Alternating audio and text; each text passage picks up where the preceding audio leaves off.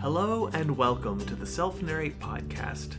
My name is Brandon. And I'm Jaron. The Self-Narrate Podcast is a production of Self-Narrate, a organization that is devoted to helping people to develop and share their personal stories. Hey, so this week on the podcast, we're featuring a story from our August 2018 meetup. The theme was do-overs.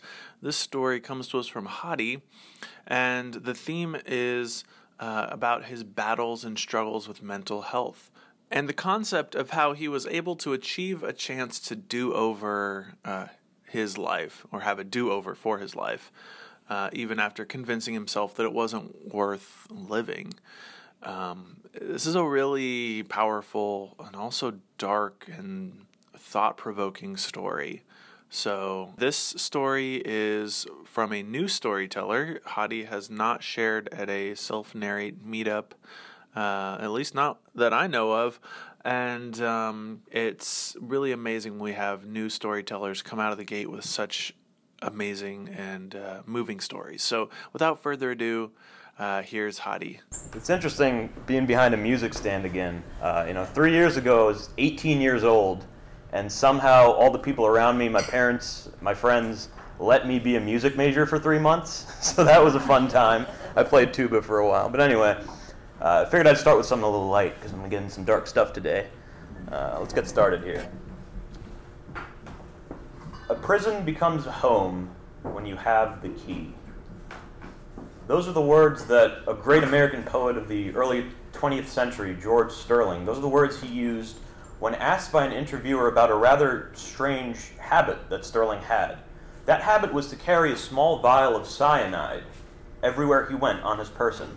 And so this interviewer asked him, "Sterling, why do you carry that cyanide?" And he said, "A prison becomes a home when you have the key." Certainly a very startling response. And later on, we realized what he was saying. What he was saying was his life was that prison.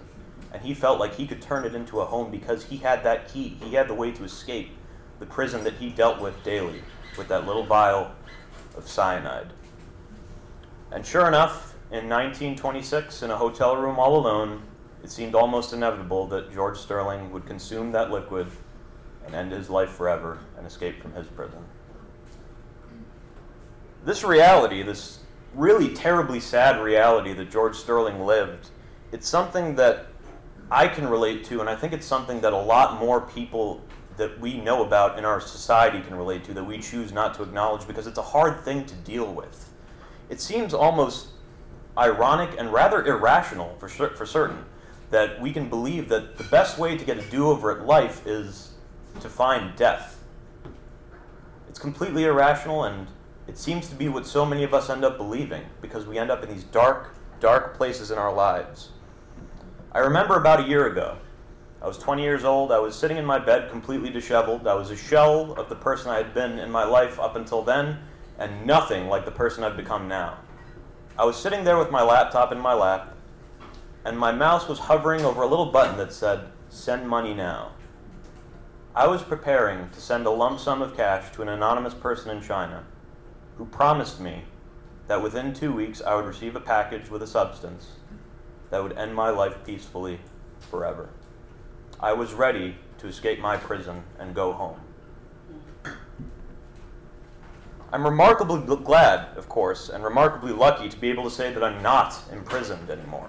I'm home, and I love this home, and quite frankly, I'm not leaving it anytime soon. The leasing agent in the sky, or whatever you want to call him, is going to have to evict me for that to happen. I'm not leaving voluntarily.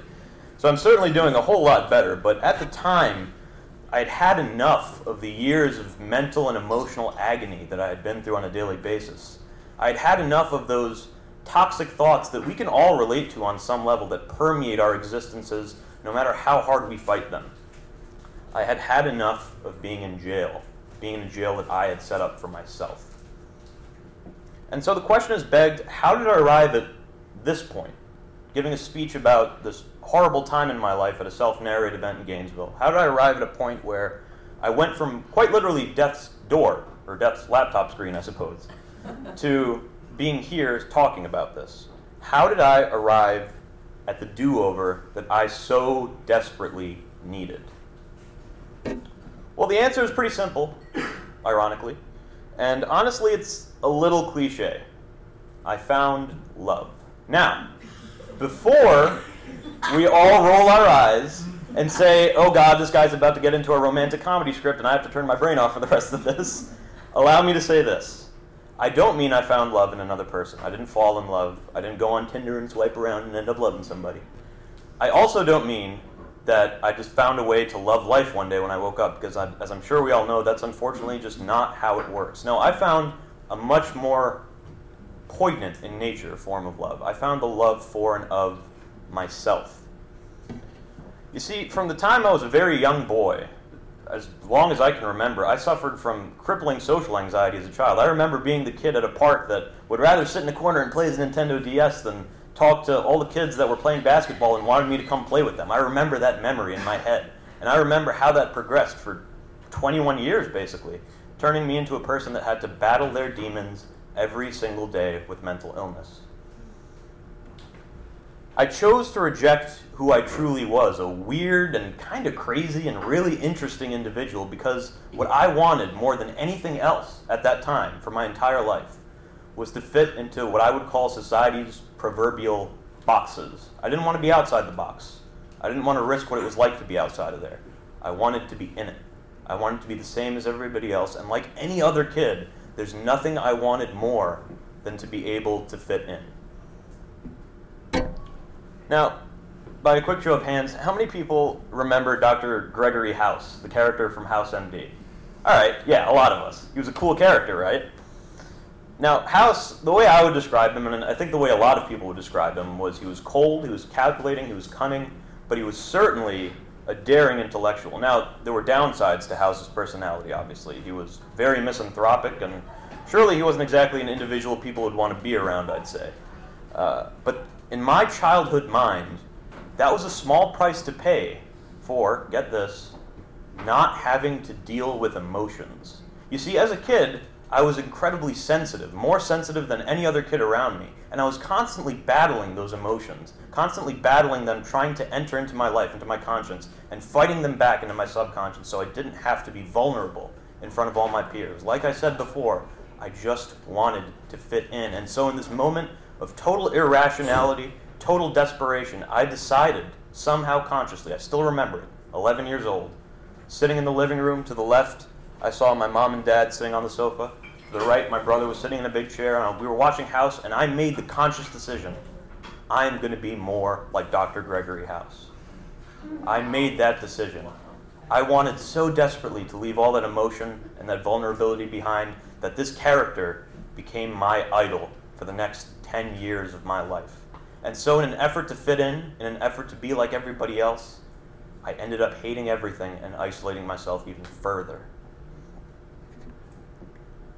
So why am I telling you suddenly this little aside story about Gregory House? Well, it's because a rather significant part of my do-over, a significant part of getting past all of this darkness, has been breaking free from the chains of a character that I made myself out to be, and I certainly believe that that's relatable for anybody suffering with identity crises. We oftentimes find characters, it could be in a TV show or a movie, or it could be somebody we make up ourselves. We find characters to chain ourselves to, and we become so ingrained into those characters that we forget that we can escape them one day. It's a hard thing to do. It's a hard thing to break out of what we call our comfort zone. But the truth is, being comfortable is not always the same as being happy. It takes a great deal of introspection to find oneself after a year of forgetting to search, or 21 years of forgetting to search, really, is what I did. And it's certainly a daunting task. And so I'd like to end this speech with a stanza from a poem I wrote a few months ago. It's a poem I wrote in the morning in the span of about an hour after a night of intensive therapy with a good friend of mine. And I hope that it instills as much inspiration and hope in people who may be suffering from mental illness or anybody else that suffers from identity crisis as it still does in me. 21 years spent solemnly still, living through others, no power of will. I take my first steps, and like a newborn I gaze at the light that awaits me, the light beyond the maze. Thank you. Thanks again to our storyteller Haadi for the Bull, for hosting us, and all the rest of our storytellers from our meetup in August at the Bull. As you know, we have one of these every month. Our meetup in September is going to be actually September 27th, Thursday, which is not... we normally do our meetups on the third Thursday of the month, and this one is on the fourth Thursday of the month, worth noting. And the theme is going to be coming of age, and it's going to be another amazing night of stories guaranteed. We have our self-narrate annual conference, Story GNV, on October 13th. Go learn more about that at storygnv.com. And we just have a lot more going on. Check out our events on Facebook and on our website, more than I can really even list out here. So anyways, until next time, grow your story, grow yourself.